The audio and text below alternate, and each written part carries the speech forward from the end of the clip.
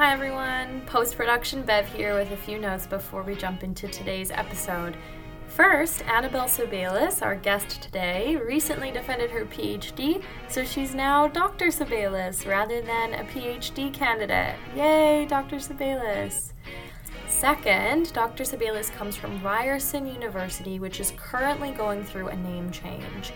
As of September 10th, 2021, which is when I'm recording this, Ryerson has been known recently as X University until the new name is released. And according to CTV News Toronto, the name change comes after growing calls to examine the legacy of Egerton Ryerson, who was an architect of Canada's residential school system, which separated 150,000 Indigenous children from their families. Finally, this episode features a new segment. I asked my friend Megan Riley to listen to my interview with Dr. Sebelius and comment on her own lived experience with ADHD. I am so excited about both of these conversations and can't wait for you to hear them. Enjoy the show! Hey there! I'm your friend Bev, host of Stop Psychoanalyzing Me, a podcast about mental health. I interview experts and ask questions about mental disorders that all of us might be curious about. Come join me.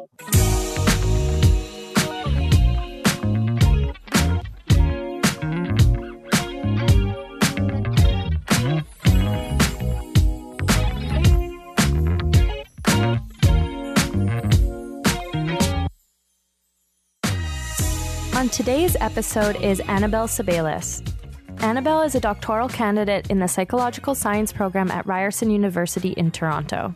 Her research investigates mental health in children and youth with a specific focus on ADHD and learning disabilities. She is a collaborator with community mental health agencies, including the Child Development Institute in Toronto, and works with them to investigate the effectiveness of their therapeutic treatment programs for youth. Annabelle, thank you so much for being on the show. Thank you for having me. What exactly is ADHD? So ADHD stands for Attention Deficit Hyperactivity Disorder, and it's a disorder that is characterized by presence of either inattention symptoms or hyperactivity symptoms or both. And when I say inattention symptoms, I mean things like really chronic, pervasive difficulty sustaining attention on a task, being really distractible, trouble paying attention to details, making lots of mistakes. The other cluster of symptoms, which we call hyperactivity and impulsivity symptoms, refer to things like being constantly fidgety, having trouble sitting still, trouble being quiet, or holding yourself back from interrupting, things like that. So when you have ADHD, you have predominantly inattentive symptoms, or predominantly hyperactive impulsive symptoms, or a combination of both. Okay, so it sounds like ADHD can actually look quite different depending on the person with it. Maybe they primarily have, I think you called it a cluster. Maybe they primarily have one cluster of symptoms or the other, or maybe a mix.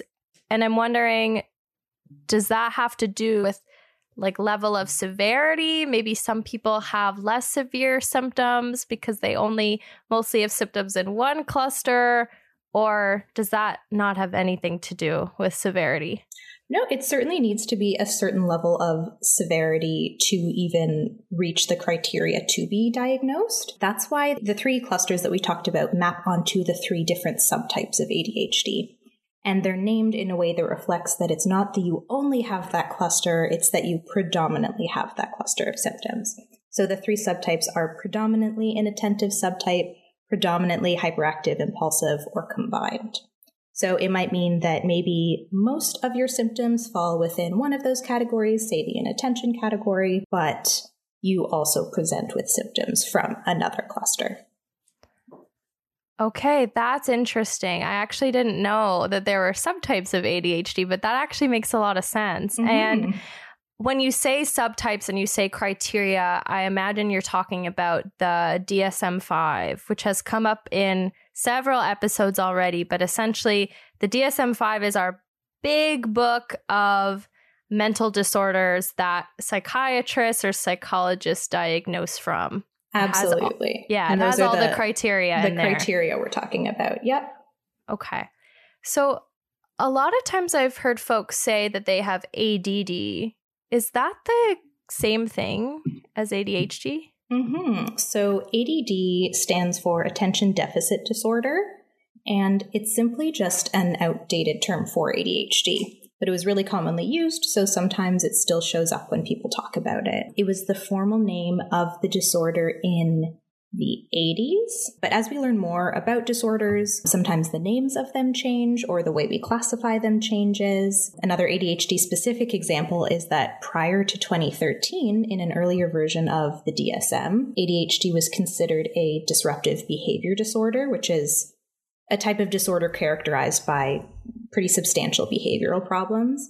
And then since 2013, we now consider ADHD a neurodevelopmental disorder, which means that we recognize that ADHD is a result of some complications in brain development as we grow or even before we're born.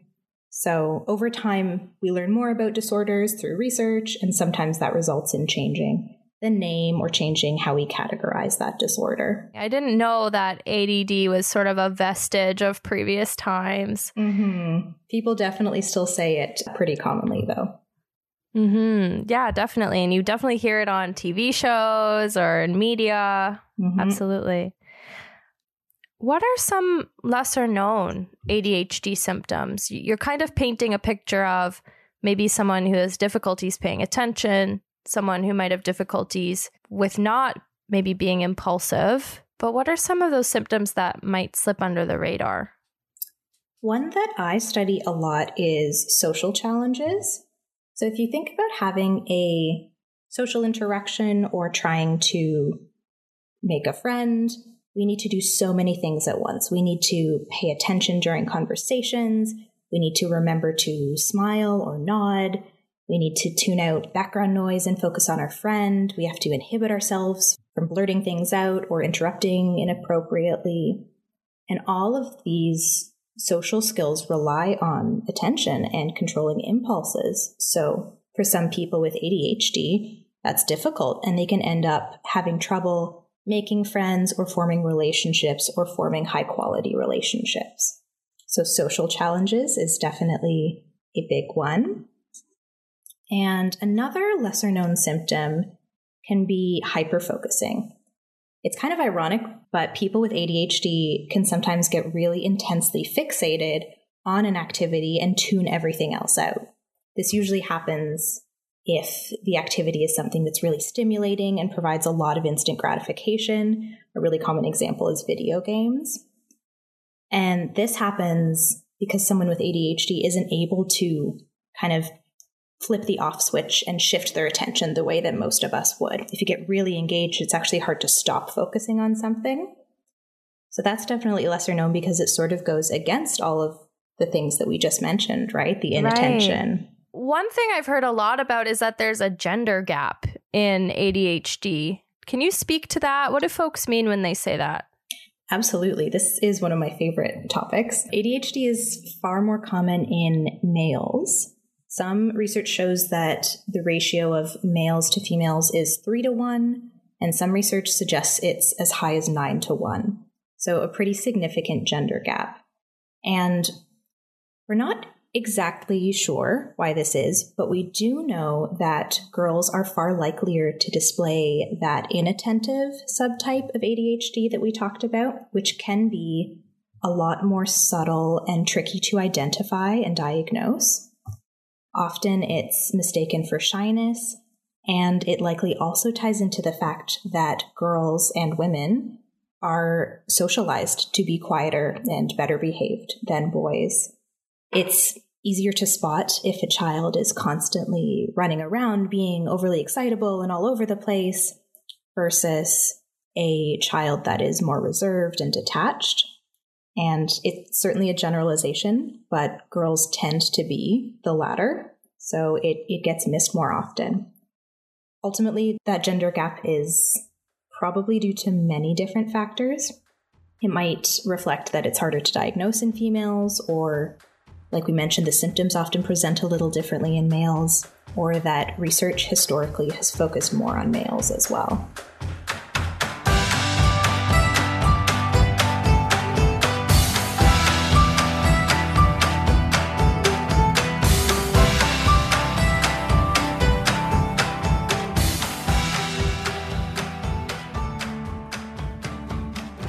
And you mentioned that the ratio could be something from 3-to-1 or 9-to-1 with males being diagnosed. And that begs the question, do you think ADHD is being overdiagnosed? That's a really interesting question. You know, my father was a psychiatrist who practiced for over 35 years, and he specialized in ADHD. And in fact, he was one of the foremost experts on ADHD in the province. And his perception, which I trust very much, was that ADHD is often overdiagnosed in the wrong people and underdiagnosed in the right people. So an example is, sadly, it's the case that sometimes a child, because it's often diagnosed in childhood, maybe isn't performing well in school, maybe they're really high energy and rowdy, and the parent just takes them in for a diagnosis like, I can't handle this kid, make them behave better, medicate them, put them in therapy, whatever. And that may lead to more diagnoses. There's also the flip side where in some kids, and again, especially girls, the ADHD symptoms fly under the radar because they just cause fewer problems for teachers, for parents and families. And these kids are less likely to be referred to a clinician for a diagnosis. And it can also be tricky because the symptoms of ADHD overlap quite a bit with many other disorders. So a lot of ADHD symptoms are also present in or are mistaken for learning disabilities or externalizing disorders. So it's tricky, and it takes a lot of time and knowledge for someone to accurately note what symptoms are occurring and really tease apart what is going on and if it's specific to ADHD. What's an externalizing disorder? An externalizing disorder is one that's characterized by overt symptoms like aggression. Some examples are the behavior disorders that I mentioned previously that are associated with significant behavior challenges, oppositional behavior to authority or parents, aggression, that sort of thing. Okay, and you're saying that sometimes kids will have these behavioral problems and then they'll be given an ADHD diagnosis, maybe even treated with medication, and it might not actually be the case that they have this neurodevelopmental disorder. That absolutely does happen, probably more often than anyone would like to admit. Oh my gosh. Okay. That's really interesting. And you mentioned too that ADHD can look like other disorders as well. And, you know, as you were talking, you were mentioning these inattentive symptoms, maybe difficulties concentrating, and how this can almost look like shyness in children or anxiety, but it's actually this inattentive sort of neurodevelopmental problem. And I guess I'm wondering, how can we tease apart something like anxiety in a child and ADHD, which is has this more neurodevelopmental origin? The sort of core piece of ADHD, that difficulty paying attention, is a symptom that's common to so many disorders. It's often present in depression or anxiety, PTSD. All of those can affect our ability to pay attention. And what sets ADHD apart, or any mental disorder, is that an individual needs to present with all criteria of a disorder. So again, it goes back to the list that is in the DSM there. And it's important to remember too that we are all on a continuum. We all have trouble paying attention sometimes, and that's definitely challenging, but it can be normal. So if someone is concerned that they're displaying multiple symptoms of ADHD and that it's been a really pervasive problem since childhood, they've noted this over years of their life, that's when it's time to talk to your doctor and ask for a referral to a psychologist or a psychiatrist. Speaking of, can you manage ADHD without medication? Yep. Well, medication in combination with behavioral therapy is known to be the most effective treatment for ADHD, but you absolutely can manage it without medication. Behavioral therapy is pretty common in this can include lots of things. There's a big focus on this for children especially. Another thing that's known to help improve ADHD symptoms is actually exercise. It's a natural way to boost levels of neurotransmitters like serotonin and dopamine. So in that way, it actually acts similarly to medication by boosting those in your brain. Plus, it provides, as we know, the whole host of other benefits like boosting mood and physical health benefits. So that's a great option. Something that I deal with a lot in my work is the emotional and behavioral challenges that can be part of the broader picture of ADHD.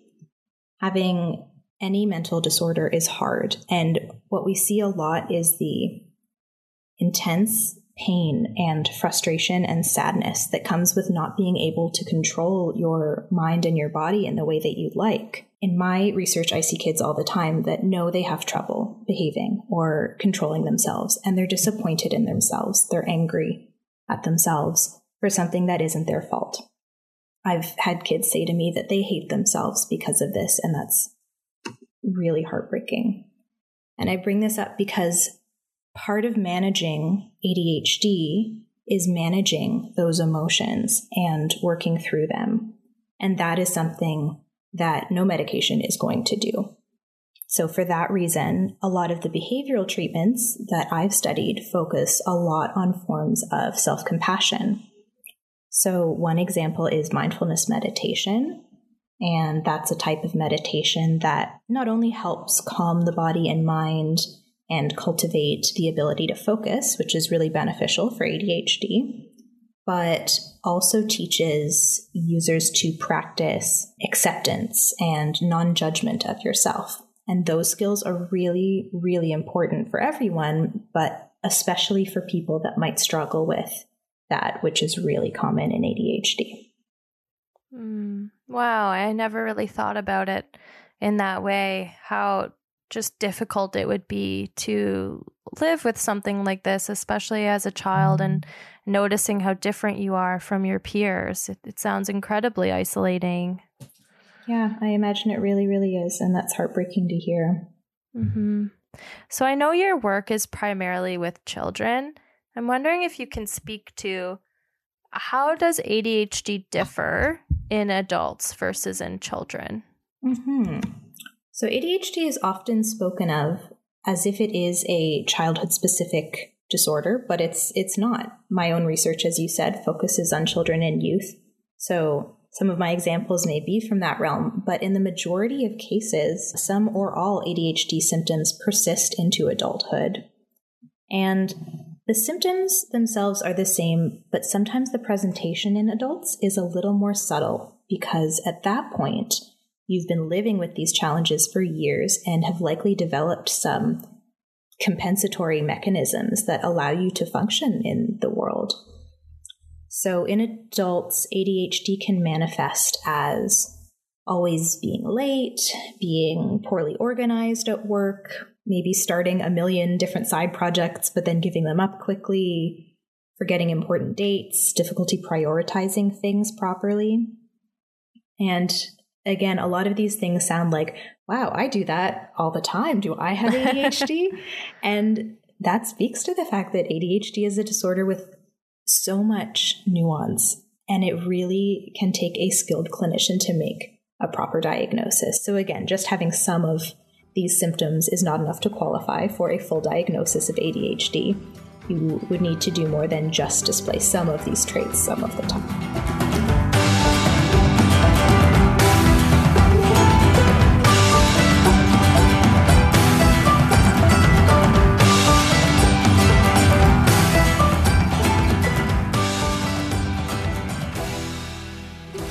You mentioned that ADHD is a neurodevelopmental disorder, and that makes me wonder about other disorders like autism.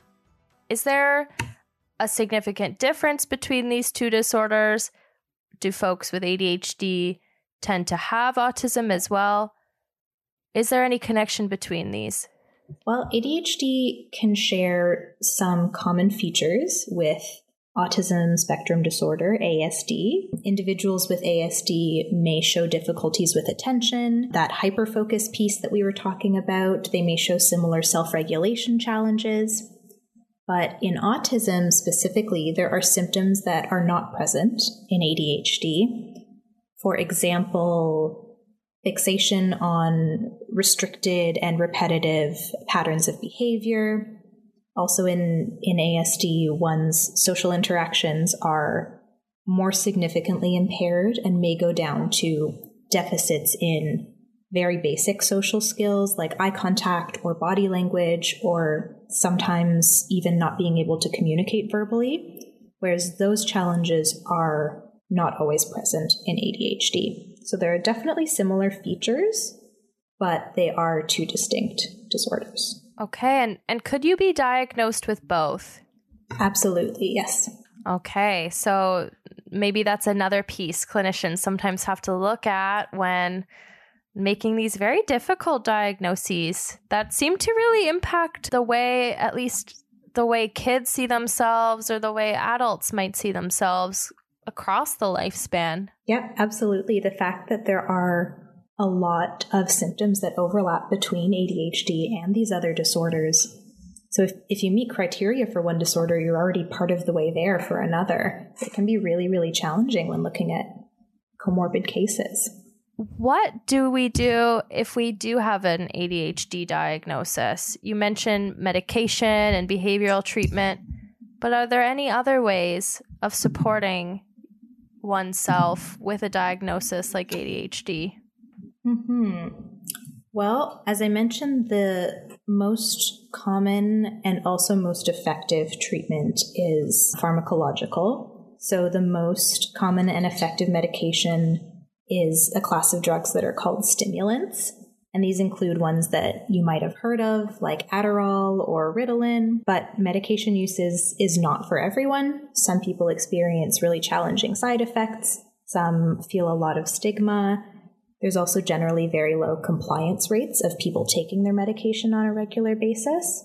And some people just don't like how medication makes them feel, and that's okay. The most effective treatment is one that works for you. There is some research that omega-3 fatty acids, which are usually taken in the form of fish oil, can help with ADHD symptoms. And I believe zinc is another supplement that has shown some efficacy in helping with ADHD symptoms. In research, these are often looked at in combination with more formal medication, though. And ultimately, the treatment combination that has shown the most efficacy is stimulant medication in combination with behavioral therapy. What is behavioral therapy? Well, behavioral therapy can include lots of things. Often it's instituted at a young age in childhood. Often it includes behavioral modification, so fostering skills like inhibition and focus. Often there will be training based on kind of a reward system or a token economy, it's often called. So like, well, if you sit and complete this worksheet, then you get a sticker, that sort of thing. Behavioral therapy very often also includes a parent training portion that trains parents to help shape their children's behavior in a similar way. And that's known to be very effective parent training. Annabelle, I'm really interested in how ADHD arises. It seems like you hear folks talk about ADHD running in their families, so maybe there's a genetic component. But then you also hear that every so often a family has a child with ADHD and they're completely bamboozled on sort of where this came from. And so I'm wondering if you can speak to what the research shows about how ADHD arises in folks. So we know that ADHD is neurodevelopmental in origin, which again means that it arises from some differences in development of the brain, either when we are in the womb or as we are growing when we're young. And we do know that ADHD is highly genetic. We're not sure exactly how much, but it's definitely a significant amount. Like almost every disorder, our best understanding is that it's likely a combination of these genetic and biological factors. mixed with some environmental factors that ultimately leads to development of ADHD. Environmental factors meaning the family that you grow up in, levels of parental warmth and how you interact with your parents, temperamental differences. There are even studies that look at things like nutrition or access to certain types of education. I imagine too that perhaps these environmental factors just exacerbate or make worse underlying biological symptoms. Absolutely. We look at it in terms of the idea of risk factors. So just because something is present doesn't mean it will lead to disorder, but it means that there's maybe a higher propensity that it will. And especially when a lot of these different pieces come together in combination, that is when risk is highest. If I know someone with ADHD, how can I best support them as a friend or family member? That is such a great question, and it's a really thoughtful one. So if someone is thinking, that already shows the kind of interest and compassion that is going to be so important in that process. I think the most important thing you can do is give someone patience, acceptance, and an open space to be themselves and share the frustrations and the challenges that they have. Education is also so important. There are fantastic books out there on what it is like to live with ADHD, how you can best support loved ones in your life with ADHD. A really famous one is called Driven to Distraction by Hallowell and Rady, or another one is Smart But Scattered by Peg Dawson. I've heard her speak before, and she is just fantastic. Similarly, if you're in a romantic relationship with someone with ADHD, that can be really challenging, so I'd encourage you to read books about that specific topic. And encouraging your loved one to seek help if they need it, and to not feel ashamed or conflicted or stigmatized about seeking that help is really important. Wow, and those genuinely seem like practical ways to fight some of the stigma that some folks might face around having this disorder. All right, we're going to wrap up now, but before we do, I'm wondering, Annabelle, do you have any key takeaways that you'd like our audience to walk away with today? Yeah, I think it all centers around that compassion piece for others and for yourself. Self-stigma is an incredibly difficult, arguably the most difficult type of stigma. It's incredibly challenging to live with ADHD. You are a warrior every day if you do it. And so you deserve self-compassion and self-acceptance and non-judgment. So trying to cultivate that, maybe through therapy or through mindfulness or through journaling, but having that self-kindness in your corner is one of the most helpful things. Thank you so much for being on the show. Thank you for having me. All right, and as promised, here is my interview with Megan Riley, who experiences ADHD. All right, so I'm really excited because for the first time on the show, we have a person who experiences the topic that we are discussing on the show today. And so, Megan, I'd love for you to introduce yourself. Tell our listeners a little more about you. Oh, thank you so much, Bev. Thank you for inviting me. I am a friend of Bev's. I met Bev several years ago before she went off to start her, is it your master's, Bev, that you did? PhD. Your PhD, pardon me, Dr. Bev's last name. And in any event, I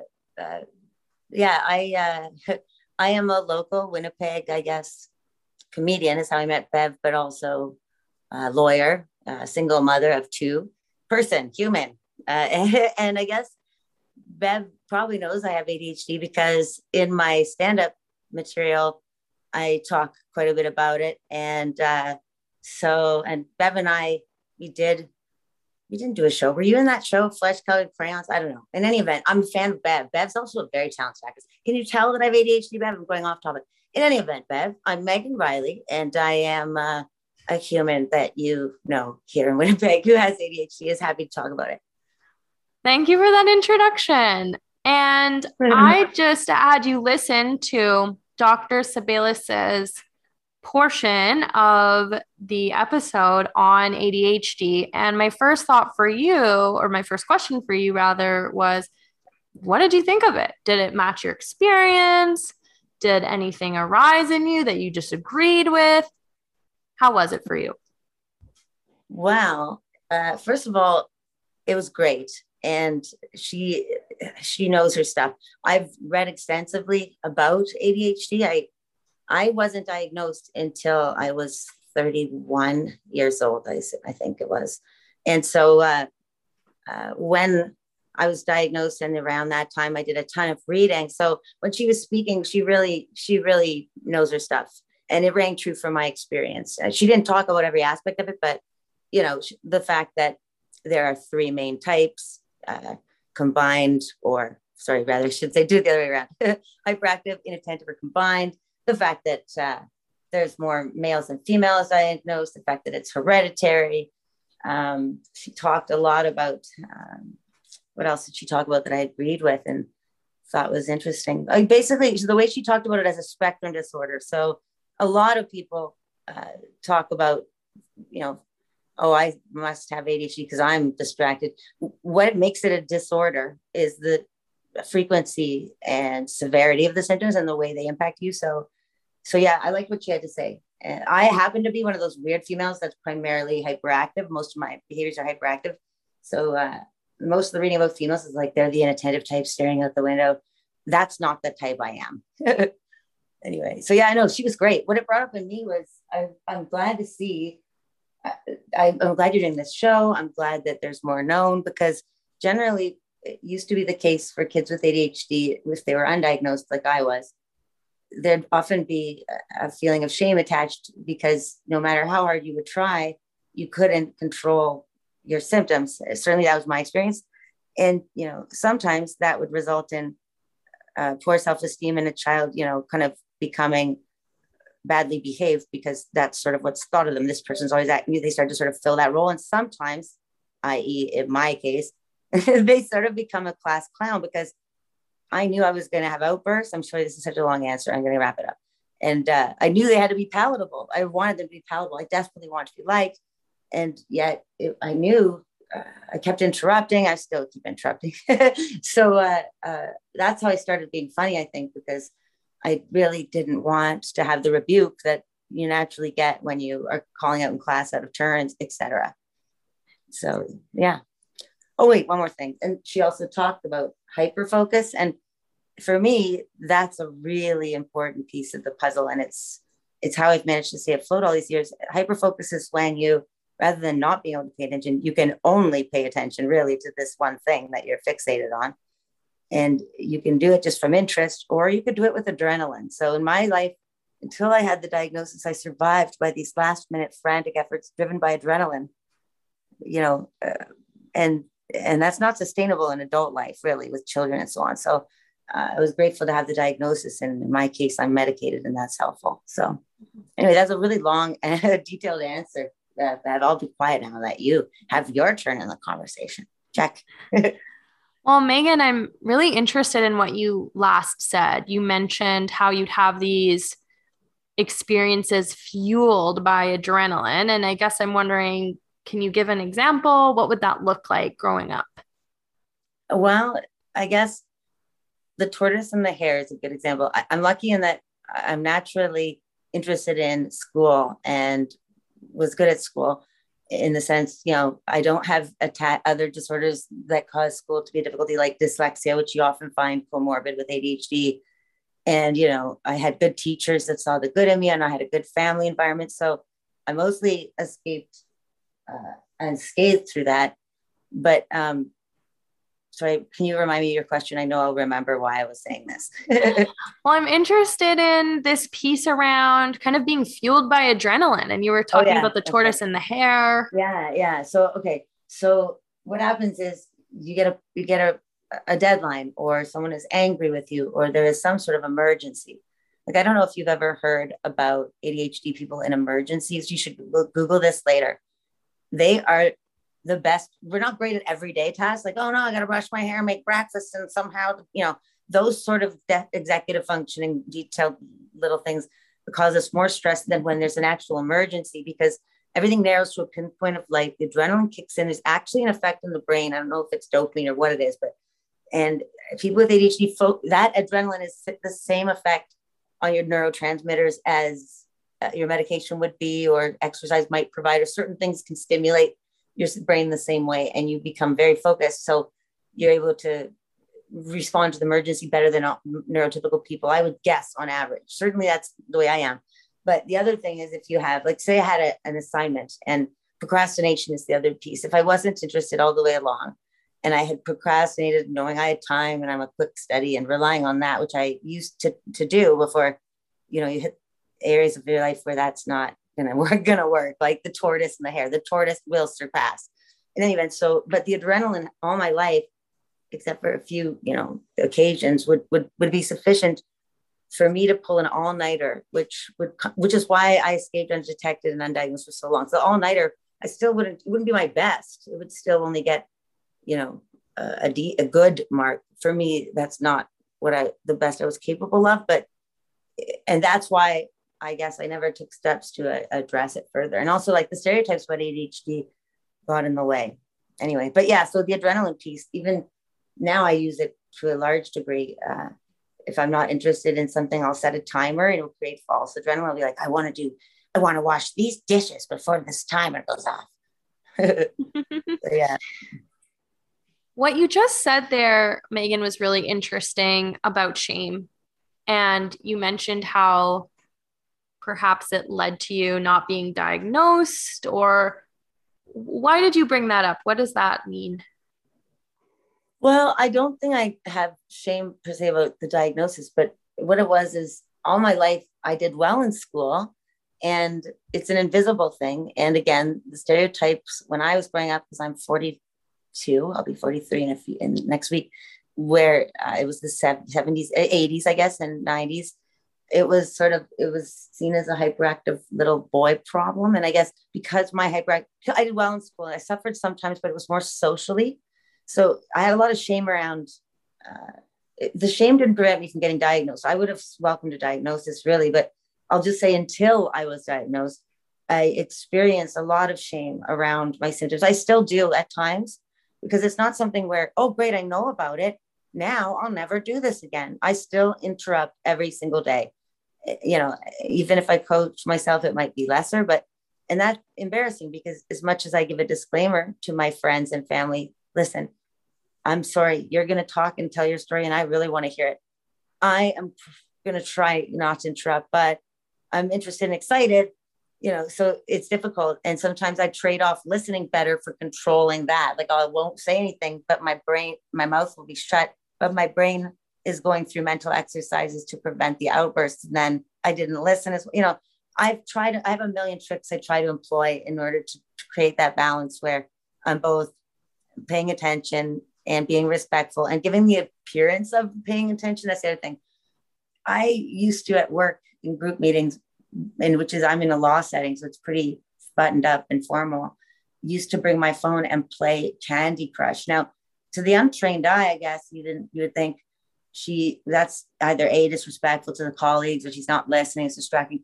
But if you actually, when they would say at the end of their presentation, one of my colleagues, does anyone have something to say? I would put my phone down and be like, I don't think you really need to file an affidavit. I think it already says enough. And if you do, there's something to cross-examine on. And that brings Larry Duggs into the picture. Larry Duggs is a made-up name. I wouldn't, by the way. But you know what I mean? Like, I'm totally listening. Whereas if I'm not using my phone in that setting, and there's all these people in the room and talking and sitting, and I'm listening, I'm focusing on keeping my face neutral, stopping fidgeting, all these things that prevent me from really listening, engaging, and providing my legal expertise, which, is valuable when other people can manage, that I'm not conventional necessarily in the way it's always presented.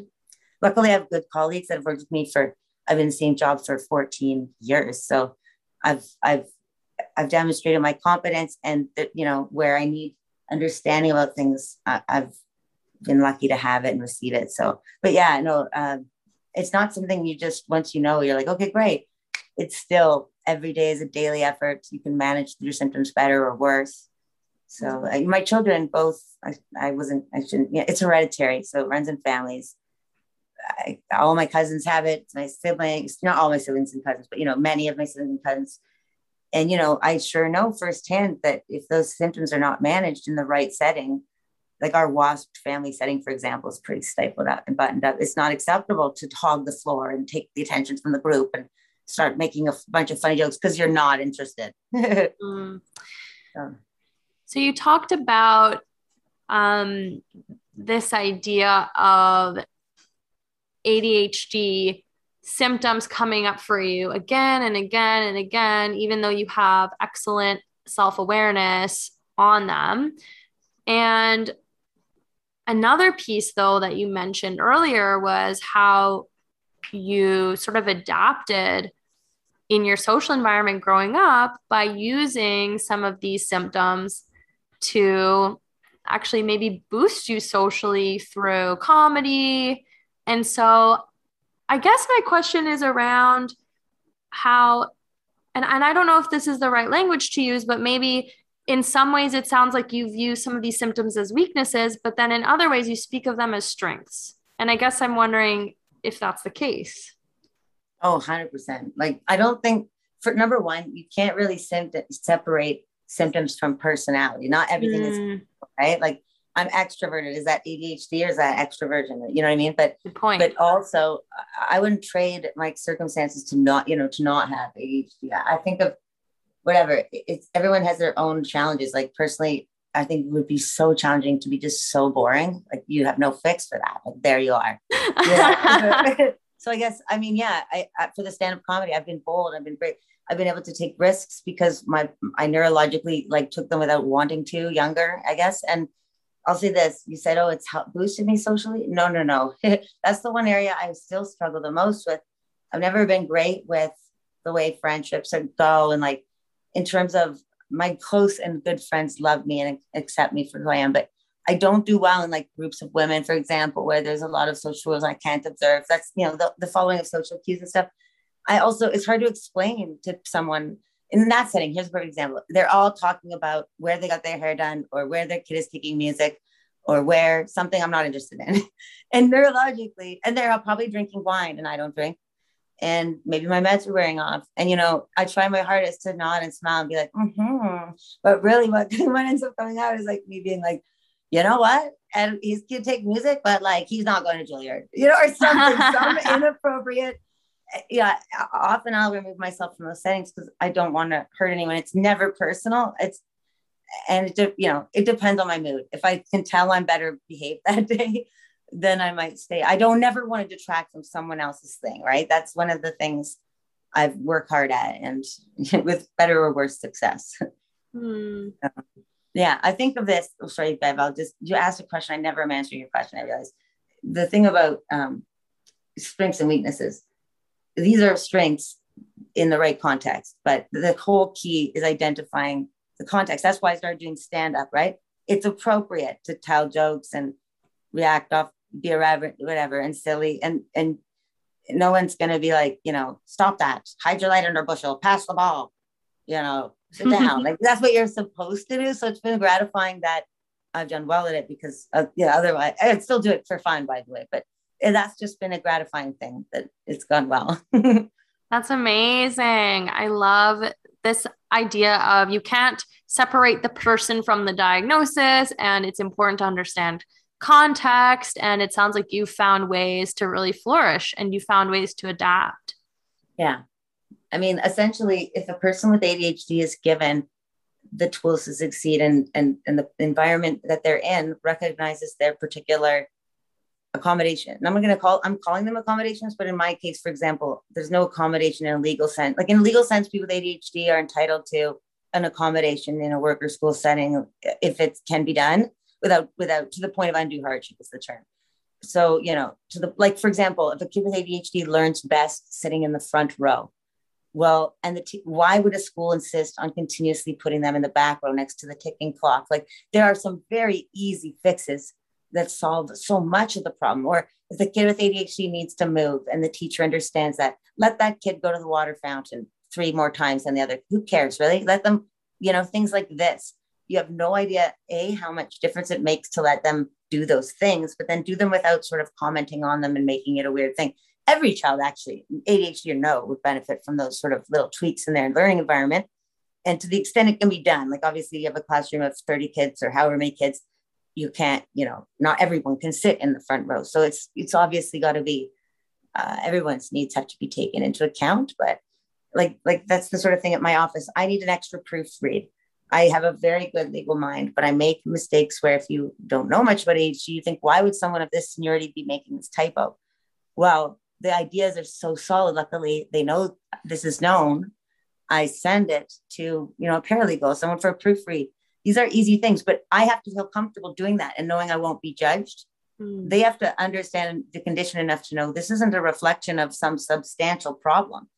This is a minor fix here. And right. Instead of making a big deal, like, oh, I bring so much other value that works. But again, I've timidly over 14 years have brought this information out. And at the beginning of my career, I certainly wouldn't have advertised it.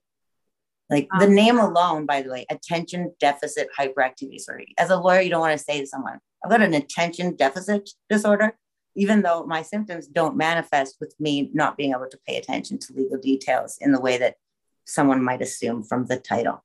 So makes sense. Yeah. All right. Megan, we've covered so much. I feel like I've learned so much. It's wonderful. My last question for you to wrap up is, what do you wish more people knew about ADHD? I wish, this goes for everyone, adults and children, like groups of adults that have ADHD adults in their mix and groups of children that have ADHD children's mix, would know how much people with ADHD need positive reinforcement for their good traits, because what they get most of the day is rebukes for this tip of the iceberg that pokes out, like the bad behavior, the calling out. They don't ever get recognition for all the underwater of this iceberg, all the stuff they're controlling. If you have your ADHD the way I do, and some of the people I know do, it's a gargantuan effort daily, and people don't know and they think you're rude. People misunderstand, and again, you get rebuked for things like calling out, but you never. Anyway, so I would wish that there was more understood about the fact that this is neurological, the fact, the way that everything worked, and the fact that these ADHD kids that are surviving in a neurotypical sort of based environment, they need these positive comments as well. And that those sort of things drive ADHD kids better than negative reinforcement. Wow, that is such a good point and something I've never thought about before. Well, thank you so much for being on the show today, Megan. This has been such a valuable and illuminating conversation. Oh, thank you, Bev. I think you're so terrific. And I've been really looking forward to our conversation. That was today's episode. Thanks for tuning in. This podcast was hosted by Bev Catherine and produced by Yuri Hladio. Podcasting isn't free. Consider supporting the podcast by becoming a patron on patreon.com. You'll get early access to episodes and other exclusive content. You can find us on patreon.com/stoppsychoanalyzingme. Until next time.